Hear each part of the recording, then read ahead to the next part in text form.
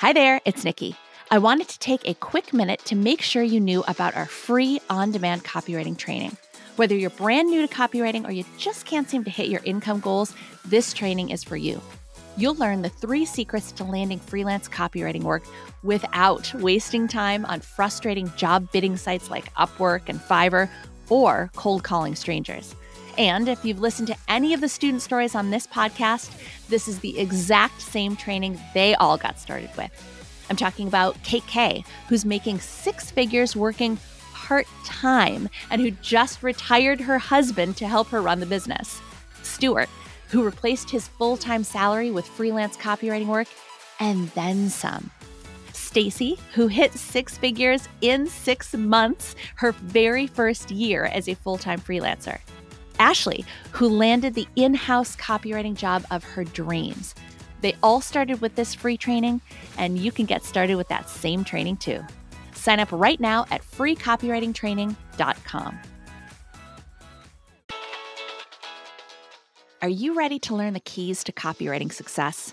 My name is Nikki Krawczyk, and I've been a copywriter for more than 20 years, writing for multi-billion-dollar companies down to solopreneurs and every size business in between. My co-host Kate Sitarz and I, along with the rest of the Filthy Rich Writer team, are sharing everything we've learned in our decades in the industry so that you can start and scale a successful copywriting business of your own. To us, being filthy rich means having a job you love, being good at what you do, and making great money doing it. Let's dig in. Hey there, everybody. Welcome back to another episode of the Build Your Copywriting Business podcast. Hey there, Kate. Hello. Hello. Okay, guys, today we're going to go real tactical on you. Woohoo. We're going to dig into what you need to remember when you are writing your copy, when you are editing your copy, when you are evaluating your copy. If you're a CCA student, one of the things to think about when you are evaluating and giving supportive feedback to your fellow students, we are talking about a copywriting checklist. Now, full disclosure, we're not going to go super deep into this. We're going to talk about some of the absolute must-have essentials. As you guys know, copywriting is a full career. So for us to explain everything that you needed to be sure of to include in your copy documents would take, the length of the Comprehensive Copywriting Academy. Hours and hours. Yes. So for CCA students, you know that you do have a very thorough copywriting checklist in the CCA, in addition to everything else. If you have picked up a book by yours truly, Copywriting Strategies by this guy, there is a checklist in there. Again, most extensive, obviously, in the course.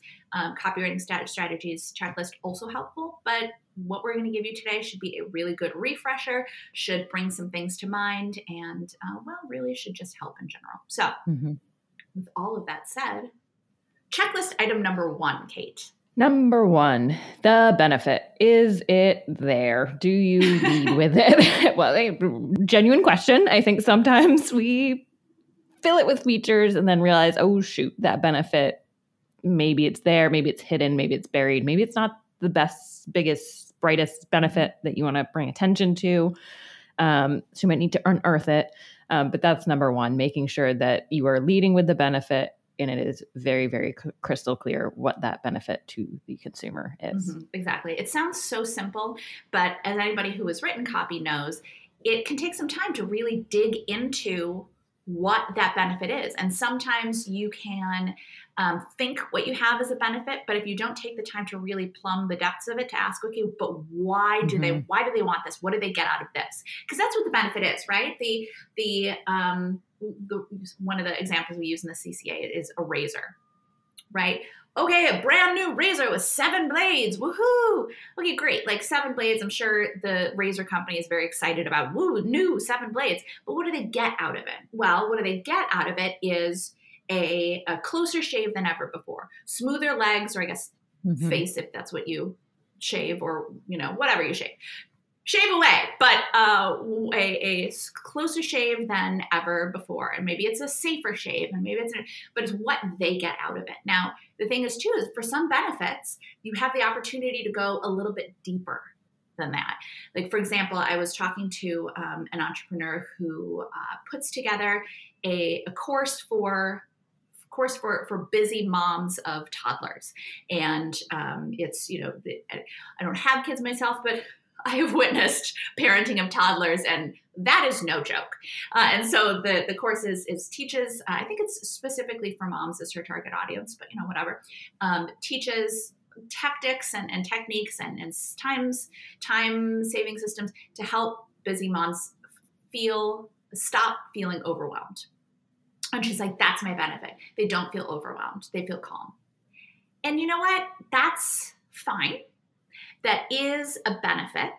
But what we would encourage you to do is dig a little bit deeper to get at some emotion and get at that deep benefit. And the CCA students know the deep benefit is the underlying emotions that really cause people to take action. Like, does a mom want to not feel overwhelmed? Yeah, absolutely. Is that going to spur her to make this purchase? She has to have this. No. Well, okay, what would not being overwhelmed feel like? Well, maybe it will help her keep her what's the word I'm looking for? Help her keep her anger under control, so she doesn't help her keep her sanity. Help her keep her sanity, right? But help her keep her anger under control. And I say this no judgment at all to moms. Kids are nuts. They will make you crazy. But keep her anger in check so that she doesn't get upset with her children. And then, of course, the children feel bad and they feel bad and she feels guilty, so that she doesn't drop the ball and her child doesn't miss out on anything. And again, I'm saying her, knowing, of course, that parenting should be equally whoever are the parents should be equally dispersed among them responsibilities. But again, her target audience is moms, which is why I'm saying her. But can also help her feel more like the person she was before she was a mom. So she still feels connected to herself as a woman. She can feel like she is being the best mom that she can be. She can also feel like she can still be an excellent partner if she has a partner. But all of these things are so much deeper and so much of more of an emotional connection. And it's those things that are much more likely to get someone to make a purchase versus, well, she won't feel overwhelmed. Like, yeah, but what does not feeling overwhelmed mean? What do they get out of not feeling overwhelmed? So when you think you have the benefit for something, ask yourself, okay, and what does that get them? And what does that get them? And explore that deep benefit as well. Yeah. I'm still thinking about your razor example because literally last night I was on the subway with a friend and we saw an ad for razors. And it was, the line was something along the lines of, for how people really shave. And we both thought, what does that mean? What does that mean? What does that mean? Yes. And I had to explain, there was another station I'd seen weeks ago that had more of like ads with different phrases, and they had a whole buyout of the station. And I was like, well, I think it means people use razors in different places on their bodies. And so this razor is for that. And I was like, that still, though, doesn't explain the benefit. Does it mean I'm not going to get cut as much because I don't know. Yeah. What does that mean? Well, and that's great. That part of why we talk about you have to put the benefit in there is because most people are not copywriters, and they're not going to take the time to think about, well, what do you mean? To analyze it, yeah. They're just going to leave, or they're just going to not purchase, or they're just That's exactly what my friend said. He's like, well, I'll keep using my razor then because this didn't convince me to make a change. Yeah, exactly. And that's another point too, is that when you have a checklist or key points that you check on your own work, it's always worth looking around in the world, reading the copy that's around you and evaluating it. It's really good for your growth as a copywriter to take the time to, like Kate was doing, evaluate the copy around you. Is it hitting its mark? If yes, how so? If no, what are they missing? So yes, benefits, deep benefits. Next up, features. If there are elements, details about this that support the benefit, that maybe explain how the benefit happens or why the benefit happens or anything like that, then that might be something that you want to include in your copy if it is essential to supporting the benefit. So with the razor, yes, nobody's going to buy because it's got 7 blades. Woohoo, whoopty, 7 blades. But they might buy because it's the closest shave that they've ever gotten. And even that's it's kind of a lightweight benefit. get into attractiveness and feeling confident and all that kind of, anyway. But the features that support that, the feature is the 7 blades. It's how do they get the closest shave ever? The feature that supports that is because of these 7 blades, so that it gives some context to the benefit and explains how and why and all those kinds of elements of the benefit, and makes the benefit feel more plausible too as well. And for your mom course, I'm sure here's all these modules within the course and sessions that will get you there. And here's the topics that help. Live coaching and exactly. Scripts to use with your toddlers and all that. It sounds like a great course. We should write this course. Yeah. Oh, wait, someone already has written this course. Yes. So the elements that are a part of it. Okay. Next up, key elements. You also need a call to action. Somewhere on your page, you need to tell people what to do next, because if they have to think about it, they won't do it. What is the next step? Yeah. And I would say typically, I'm not going to say always, because there's gray areas. Nothing's black and white, but often because it's a call to action, you want a verb leading this. You want to tell your audience what to do. Go to this website to learn more, or learn more here. That's a very weak CTA, but that might be one in the case that it is. Exactly. They know exactly what they're going to do, or get 10% off, or buy now is a CTA. Yep. Yes. And it's shop this. Get much more simple than that. But that's also an element of a CTA, right? Is that people need to understand what's going to happen when they take that action. If you say learn more, you expect to get more details. If you say buy now, you expect to be taken to a cart page. A purchase page, yeah. Exactly. If you get someplace that is totally different from what you were expecting, you're just going to be confusing people. So your CTA needs to tell them what's going to happen next, and it needs to be very clear. And you need to know what that next step is. So if you're working with a client and you don't know where it's going, or maybe they tell you, oh, it's going to a landing page, get your hands on whatever that page is, or whatever that next step is, if you can. So you can see from a user perspective, I'm writing this piece and it's going to take them to this piece that might already be created. Let me see what the copy is on that page. So if it is something like, we want people to sign up, and so you're thinking, oh, my call to action is sign up for whatever. But it takes me to a page where a cart page where I'm going to shop, and the CTA would make more sense to be buy now. Okay, that's time for a conversation to figure out where that disconnect is. Is there a better place to send them? Does the piece need to change the strategy of the piece? If we're sending them, do we need to send them here? Okay, maybe the content on this piece needs to better match that, whatever. But understand where your piece fits in the journey, so that you can write the right call to action. Yeah. Well, in addition to a customer journey, there's also the journey of someone through your copy. Now, yes, there are some short pieces of copy, like banner ads, for example, are notoriously short, especially if it's only one frame. So it's a very short journey. But even from the top, let's say, for example, a web page, from the top of a web page to the bottom is a journey. And you need to make sure that your messages are in the right order within that piece of copy, so that they lead naturally from one to the next one, and that your call to action is virtually inevitable by the time they get to that point, because your messaging has led them there. Okay, next up, wording. Go through, first of all, is it the actual words themselves? First of all, the brand voice. Is it in the client's brand voice, and is it consistent? Because we've both seen a lot of websites, or a lot of, I don't know, just pieces of copy where the voice changes throughout the web page or throughout the booklet or whatever. It needs to be consistent throughout the piece, but it also needs to be consistent with all of your client's other stuff. Nothing should sound like it was written by anybody else. It should all sound consistent with your client's brand voice. And to that, I think one of the first big red flags is when copy starts, we would recommend speaking directly to your customer. So saying you, or if you're not using you, those kind of, get this thing, which is you understood in that situation.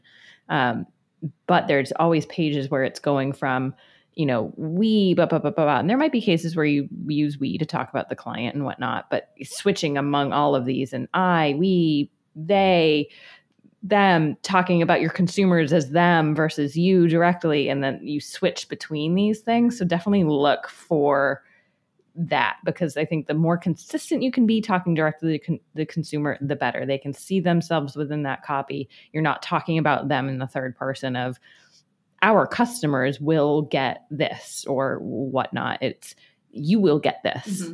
Exactly.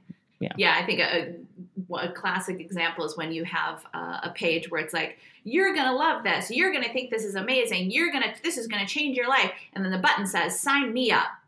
Well, now wait a minute. The voice was, for most of it, the voice was the company saying, you're going to love this. And then all of a sudden the button tense changes. And now the button is speaking in the first person as the customer. So be very careful about those tenses. And it sounds like I know that it can sound like, wow, it's like a little thing who's going to notice it. Your customers will notice it whether or not they register it. The inconsistencies in copy, people notice it, but also may notice it subconsciously and are much less likely to trust a website because of inconsistencies like that, especially now that we all get those phishing emails and you read like Bank of America wants me to log in. Oh, but weird. No, Bank of America would not have capitalized that one random word, or they wouldn't have, we're all looking out for those kinds of things. So we're primed to look for inconsistencies. And so inconsistencies in copy are going to decrease customer trust and make them less likely to take action. And then of course too, so brand voice, but are you using words that target audience will resonate with? If your target audience is people in their early 20s, are you using words that would be more likely used by people in their mid 50s and vice versa? Or is your tone, and it gets a little bit tricky when we talk about gender stereotypes but there are some types of wording or some tones that feel a bit more feminine or feel a bit more masculine. Are you using inappropriate tone? We talk sometimes about the bro marketing. They're like, dude, you're going to make $7 million and da, da, da, da, da. Okay, well, if that's your audience, that may be appropriate. But if you are talking to the moms of toddlers, for example, the dude, get your toddler to eat their vegetables is probably not the tone that you're going to want to be using. Not just the tone, but the words. You would probably be very unlikely to call the mom of toddlers dude. I'm sure there's an exception to that rule, but generally, what words are your target audience going to resonate with? And to that point too, toddlers, they're also kids, children. I'm trying to think of youth. Yeah, tiny people. Little munchkins, little kids. Are there terms that and you're going to need to do your research, and your clients need to do their research. But are there terms that moms are much more likely to use than other people? Like, for example, sometimes I hear in writing, I say, "My kid did this." My kid. Generally, what I have found in my experience as a copywriter, moms are much less likely to say my kid. They're much more likely to say my son, my daughter, my child versus my kid. Dads tend to be, and you need to do your research, but dads tend to be more likely to say my kid. It still strikes me as weird, but that's just, I'm sure, just a little personal thing. But do your research. Find out what words will actually, because when you use the same words that your target audience uses, they feel connected and they feel like you being the company that you're writing for, they feel like you get them. And that makes them so much more likely to trust that brand and want to engage with that brand more. Yeah, and thinking about the words or the words, the overarching tone of voice of like, is it fun? Is it conversational? Is it more professional and buttoned up? So, for a more conversational, maybe younger audience, you might do words like "we got your back" or like, gotcha or something like that. The words that aren't actually in the dictionary, but words that we use all the time of like, you got to get this, or, I don't know what's the word for it. Slang, I guess. Is that? Yes. Yeah. Yeah. Or, the text speak, maybe, BRB or whatever that might make sense in a certain case more like that. But exactly. Colloquialism. That's the word I was looking for. Yes. Exactly. But if you're working, writing for a financial institution where their target audience is retirees looking to button up their portfolios, you're not going to say, we got your back. You might say, hey, we support you and we're alongside you and with you. Yeah. Exactly. Yeah. We're your partners very different in this journey. Yeah, exactly. Yeah, exactly. And one more point before, again, we're just kind of giving you an overview, some stuff to dig into. The highlights. But one more essential element is, speaking of essentials, is everything in this copy document essential? Do you have words or phrases in there just for the sake of wanting to use those words or phrases? Remember that every paragraph, every sentence, every line, every word needs to have a purpose. We are half creatives and we're half strategists. So every element of your piece of copy needs to have strategy behind it, and there needs to be a reason why you chose that word, phrase, sentence, whatever. If you have put stuff in there just because you kind of like the sound of it, but it doesn't actually serve a purpose in there, there's a good chance it's got to go. Well, even because your client said it, during client kickoffs, you're going to take a ton of notes and you're going to write your brief. And there even might be things you sneak into the brief that you're like, maybe this will fit. I'm not sure yet because I haven't fully dug in. But for example, maybe a client talks about, and we have these new colors of t-shirts. We have like 5 new colors that we're coming out with for really exciting for spring, But the whole piece is about a sale that they're doing. And you try to work in these new colors and maybe it just doesn't fit. You're trying to shove this message in with where the real focus is about the sale.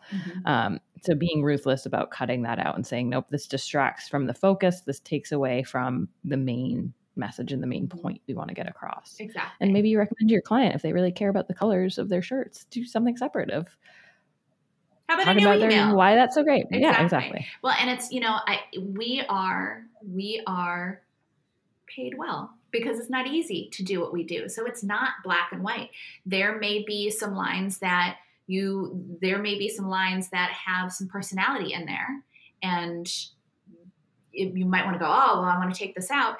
But it might be important to establish that personality so that the client feels comfortable with the brand in this way. As a copywriter, as you hone your skills, we talk to our students about starting to learn to go with their guts. Because even as you just start learning, when you start going, maybe this shouldn't be in there, there's probably a decent chance that it shouldn't be in there, that you should at least explore cutting it and see what direction that takes you. Because remember too, that it's not just copywriting. You are going to have to go back and edit it. Put your first draft together, get up, walk away, come back and edit it, and make sure it's polished and as good as it can be before you send it to your client. And then your client is going to give you feedback. So it is always, I was going to say massaging it, but sculpting it into something new. And the more that you can learn to listen to yourself and listen to your gut and recognize when there's something telling you like, yeah, that line really sounds good, but it doesn't actually serve a purpose here. Or it kind of distracts from the purpose of this page. We've all done that where we write stuff and we're like, that's so good. Oh, I have to cut that. I definitely have to cut that. Grab it, put it in a different document, save it for later. But it's every element in a creative piece. And you follow your creative briefs, know exactly what you're trying to do. But every element in a piece has to have a purpose. Sorry. One thing that might help too is reading it out loud in terms of it might not tell you the pieces that you need to take out content-wise, but it might help you hear the words or the phrases or the lines that just are tripping you up to read. And if they're hard for you to read, they're going to be hard for someone to read it without reading it out loud. So reading it out loud can really help you hear what's going on in your copy and take a fresh look at it because, and I know we say that to do this all the time. I know that it feels like a pain. You just wrote the piece. You don't want to read it out loud. You don't want to proofread it. You don't want to try to that's why we always say sleep on it. Build in that time to walk away so that you're not just so close to the copy that you don't see the errors. If you're trying to proofread immediately after you write your copy, there's no way you're catching the mistakes that are probably there. They might be small ones and you might be glancing over them, but they're so easy to just read over because we're so close to it. We just did this. We know what we want it to say. We know what it's supposed to say. And so our brains are filling all of that information in. So walk away for as long as you can. Again, build in that time so that you can do that and you can come back, read it out loud, notice that, I put a period here and there shouldn't be one, or there's a typo or whatever. Don't rely on software to be the things that spell check doesn't find everything. Spell check doesn't find, there that should have been there. Sometimes it does, maybe, but it doesn't always point out especially when the phrasing's just off or doesn't feel right. Well, and and it's not just if you're a new copywriter. I've been doing this for 20 years now, and I still will write a piece, be like, oh, that's good, that's great, all right, I'm send it out tomorrow, but that's good. And then I sit down at my desk and go, oh, I use this same word in three times in 3 consecutive sentences, and not intentionally. It's not intentional echo. Yeah, exactly. Or like, oh, I thought that line was so good yesterday. Now, it doesn't actually make a whole lot of sense without the context that I have in my head, but that the reader wouldn't have. So it's nobody needs you to be perfect. We just need you to be willing, or not we need you. You need to be. Your clients need you to be willing to improve your work, to polish it, to get that draft out, to think about it intentionally as you go, and then to come back and to edit. And again, this was kind of an abbreviated checklist, but some key elements. So we still follow it. I want to highlight that point. This is something that we still follow. This is not something, you don't just write it and it's perfect.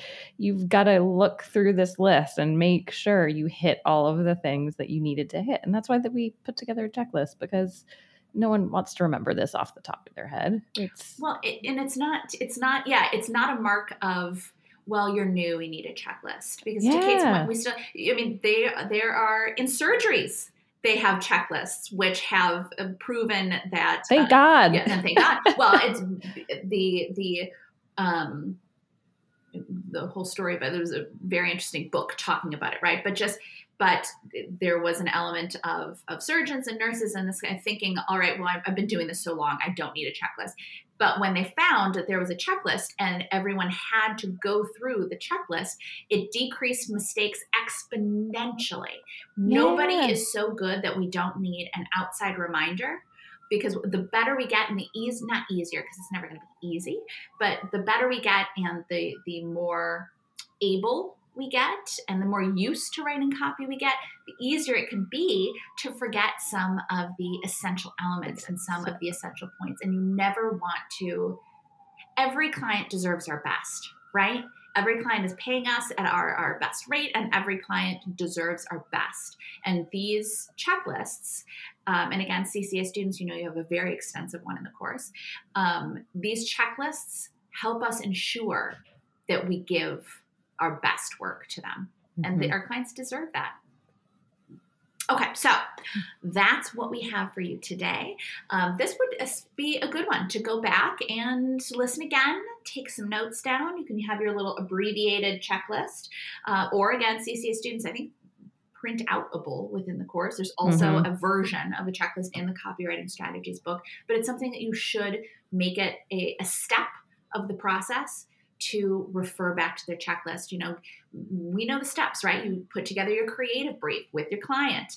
You do an outline of the piece. Maybe take a look at the checklist before you start writing, just as a refresher, but definitely bring that checklist back out again as you're looking to edit. It's just going to help ensure that you deliver the best work that you can, and you continue to deliver at the exceptionally high level of skill that you're able to. Okay, so that's what we have for you. We hope you enjoyed it, and we'll catch you in the next episode. Bye, everybody. Like what you heard? Subscribe to the Build Your Copywriting Business podcast so you never miss any copywriting tips, tools, or tactics. And if you think copywriting might be right for you, check out our free on-demand video training at freecopywritingtraining.com. We'll catch you in the next episode.